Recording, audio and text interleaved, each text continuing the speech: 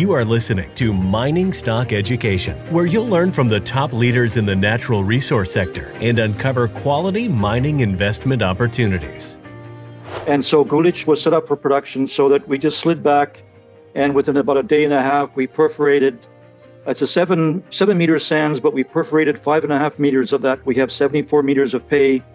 And just this sand alone, we have a shut-in pressure of 2,000 PSI, so it's overpressured. It tested 16.5 million cubic feet per day, which is the highest test we have gotten to date. And it's on an initial rate of production now of 6 million cubic feet per day. So it's going to be a really, really good producer. And the really interesting thing is 74 meters, we perfed to 7 meters sand. We still have 67 meters of additional sands that we can perforate in the future for production. Welcome back to Mining Stock Education. I'm your host, Bill Power, speaking today with Trillion Energy CEO Art Halleran, getting an update on 2 new perforated wells.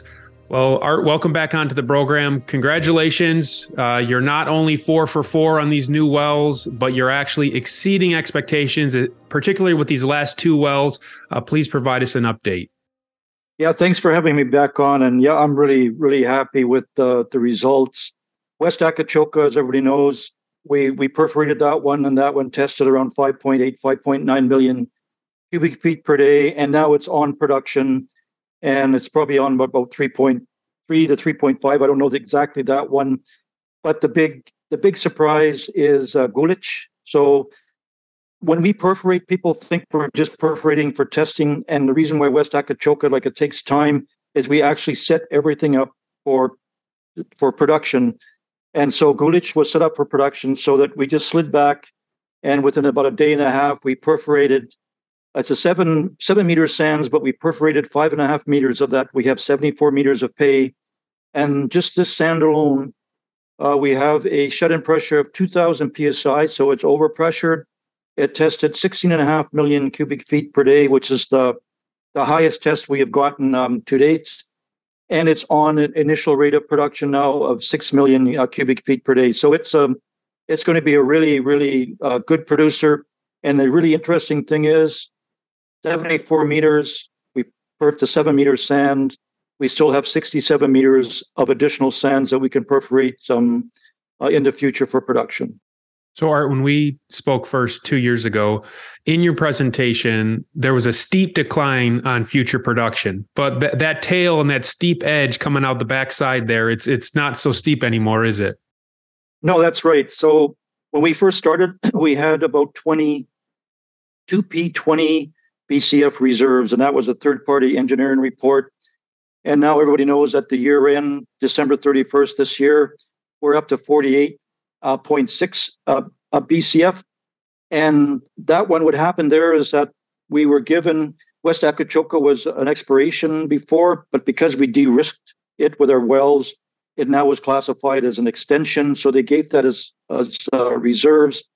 But in that 48.6 BCF is not included the Gulich discovery. And it's because it was drilled after the fact, after December 31st. And so that's the reason why we have done an update January 31st, which will capture that single well. There's going to be a fairly good ad, which I can't say about anything too much about it until we do the release next week or the following week. But so we went from 20 to 48.6 BCF to larger. We went from about, I believe it was 80 million cubic feet, 80 million US NPV10 to about 450 on the 2P, and now it's going to be higher in January. So we've done some good things, but it's not reflected in the share price, and why it baffles me. So we're at we're at about 40 cents Canadian or thereabouts when you and I are chatting. The NPV would be about $1.12 US per share. So you're at least 1/3 of what should be reflected. Any more thoughts you could share? What are investors saying to you? What's the discrepancy maybe? I think initially it was they just didn't believe. They thought it was too good of a story. The other conversation is that there was some large players that were playing the daily market, and so they'd buy and sell for a few pennies. when we add up the amount of shares that were sold and like traded hands in the last year, it's like 580 million shares, which is more than we actually have out there. So you can see there's been a lot of trading. And in another thing I think that shows up is that we are being shorted a fair bit. And so there's a lot of that playing in there too with people who short. But if you look at the market today, especially in the CSE, the selling part of it is starting to dry up. So there's not these big blocks up for sale anymore. And there's starting to be more buying appetite than selling. And the way the shares work is you try to create a buyer who wants the shares, but at the same time now, we need to make people want to keep their shares and not sell their shares. And I think with these 2 wells, so now we have 4 wells for 4, producing, generating revenue, and now with our reserve report and then our update in the next short while, I'm pretty sure we'll convince people not to sell for 40 cents, 45 cents, or 50 cents. And we're completely self-funding at this point as well then for future development. Yeah, that's correct. Yeah. Yeah. And so what would be the cash flow per month in US dollars with these 4 wells online? Yeah, so the 4 wells, they're producing, we kind of, over a 6-month period, and because we're still getting $17, but we thought, okay, maybe it might soften to 15. So we just rounded off. At a normal well would be like $1 million. So we have $3 million per month. And now with Gulich, will probably be, almost 2 million.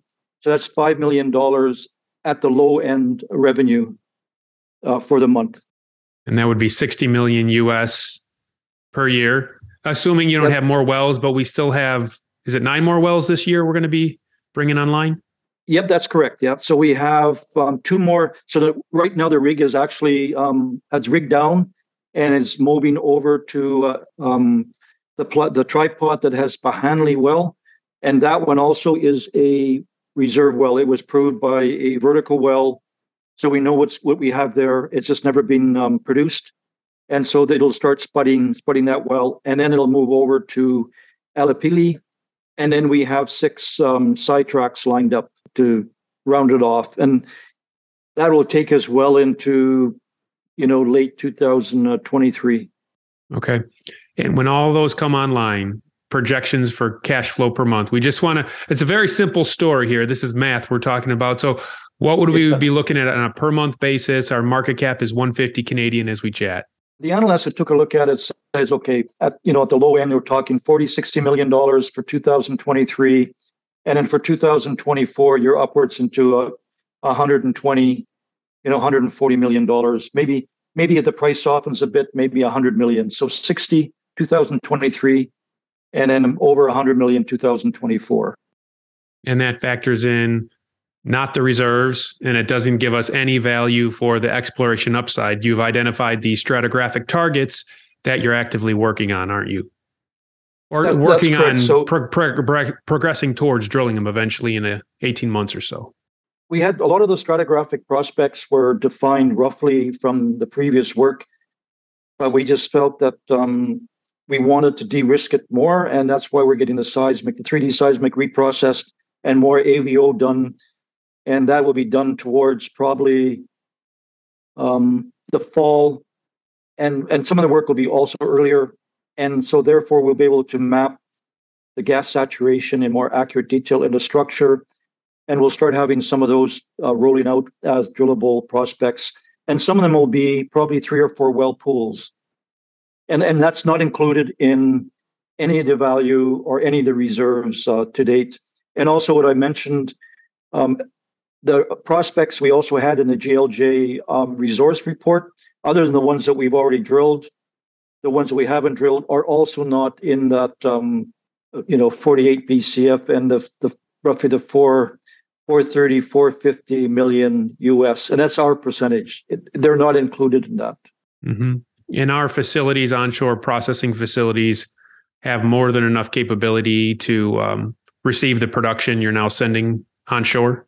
The thing we're having, and when we always talk to people about why we keep the wells choked back. So an example with Gulich 2 well, it has a 2,000 PSI reservoir pressure. West Akachoka has 1640 PSI. So there's no way we could produce schoolage at its maximum because it would back out some of the other production from, say, West Akachoka or Akachoka 3. And even at that, though, we're still, it was initially put on at 6 million cubic feet per day, which roughly is double what the other wells were put on. Okay. And a lot of the future drilling, we should note from a balance sheet perspective, you've already prepaid for a lot of your consumables and future expenditures even this year, right? And that's part of the issue is that, when we 1 minute we're positive, so we get a cash call, we're positive cash, and then we do the work and we use the consumables, and then we have a negative balance. Then we get a cash call and it becomes positive again. And the reason for that is, like you mentioned, we on our own dollar, because we didn't want to have delays, purchased all the casing, all the mud and so on, all the consumables, and at our 100% dollar, and we don't get the 51% back until we cash call our partner after the well is done. And the sidetracks came after the fact. So the sidetracks developed because when we perforated the wells, we noticed that there were zones that weren't properly perforated. When we did the fishing job in Akachoka 3, we were lucky, but it could have gone the other way. So we thought no more fishing for, stuff in the borehole. We're just going to do a sidetrack. So for that, we had to purchase additional long lead items like a whipstock and so on. But predominantly, most of the stuff, even for the sidetracks, we already have in our shore base. Okay, so we have the cash and no future financings planned or in the works right now, just for investors like myself that have held onto the shares for a while. Yeah, right now the price is just too low. It's, like we're in the 40 cents. The news releases, like these two wells and also the reserve report, the update next week should bring the price up. I mean, people are not going to be able to deny the fact that we have something here. It's not just 20 BCF, right? It is a nice. We're going to be a major supplier for Turkey, and that's part of Europe. So we're also a major gas supplier then for Europe. And you also have a 1 TCF coal bed methane project in Bulgaria. Any movement there, Art, or getting any calls on that project? I'm sure maybe. We were getting some calls, but the deal they were offering just weren't good enough. So I think with that one, we looked at it, and any work we do now, we won't start getting return for 3-4 years. And the idea would be to focus our attention on SASB, because you can see we grew from 20 BCF to 48, and now on the update January, where people will see we've also have grown, and without imagination, they can see we could keep growing. So our dollars right now are better spent in SASB and around SASB. Excellent. Well, congratulations. You're 4 for 4. I hope you're, what would that be? 11 for 11 this year. The website is trillianenergy.com. On the CSA, you can find it under the ticker TCF, and on the OTC, TRLEF. Thanks for this update today, Art. Yeah, thanks a lot for having me on.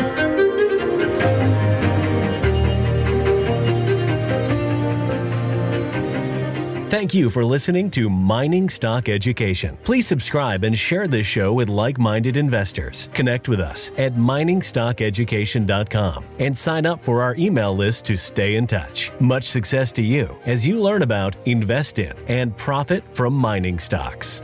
The mining business is one that generates gigantic wealth. A good drill hole that converts might cost $50,000 or $100,000, and it might discover something worth a couple billion. There is no sector that I know of that has offered up as many predictable circumstances where there was the possibility, certainly not the certainty, but the possibility of 10-for-1 returns, as there is in small cap and micro cap mining stocks. Concomitant with that, if you don't do the work, or even if you do the work and don't discipline yourself on the sell side, there are very few places in the world where you can lose as much money as quickly as in mining stocks too. I just started to study up on mining stocks, and I just became fascinated because this is such a tiny sector and it's so volatile that either you could do really, really well, or you could pretty much get blown out of the water really quickly. The mining sector is a very risky sector. It can take your money very, very quickly. Don't fall in love with stocks. Don't be overly confident, and just do your work as best you can. Do your very best, but don't fall in love and don't get too overly confident, because that's a recipe for disaster. I have met, professional retail investors that have made a tremendous amount of money on the junior mining space. Some of them aren't accredited, and they spend their days researching, talking to people, being on the phone, pouring through financial documents, but it requires commitment.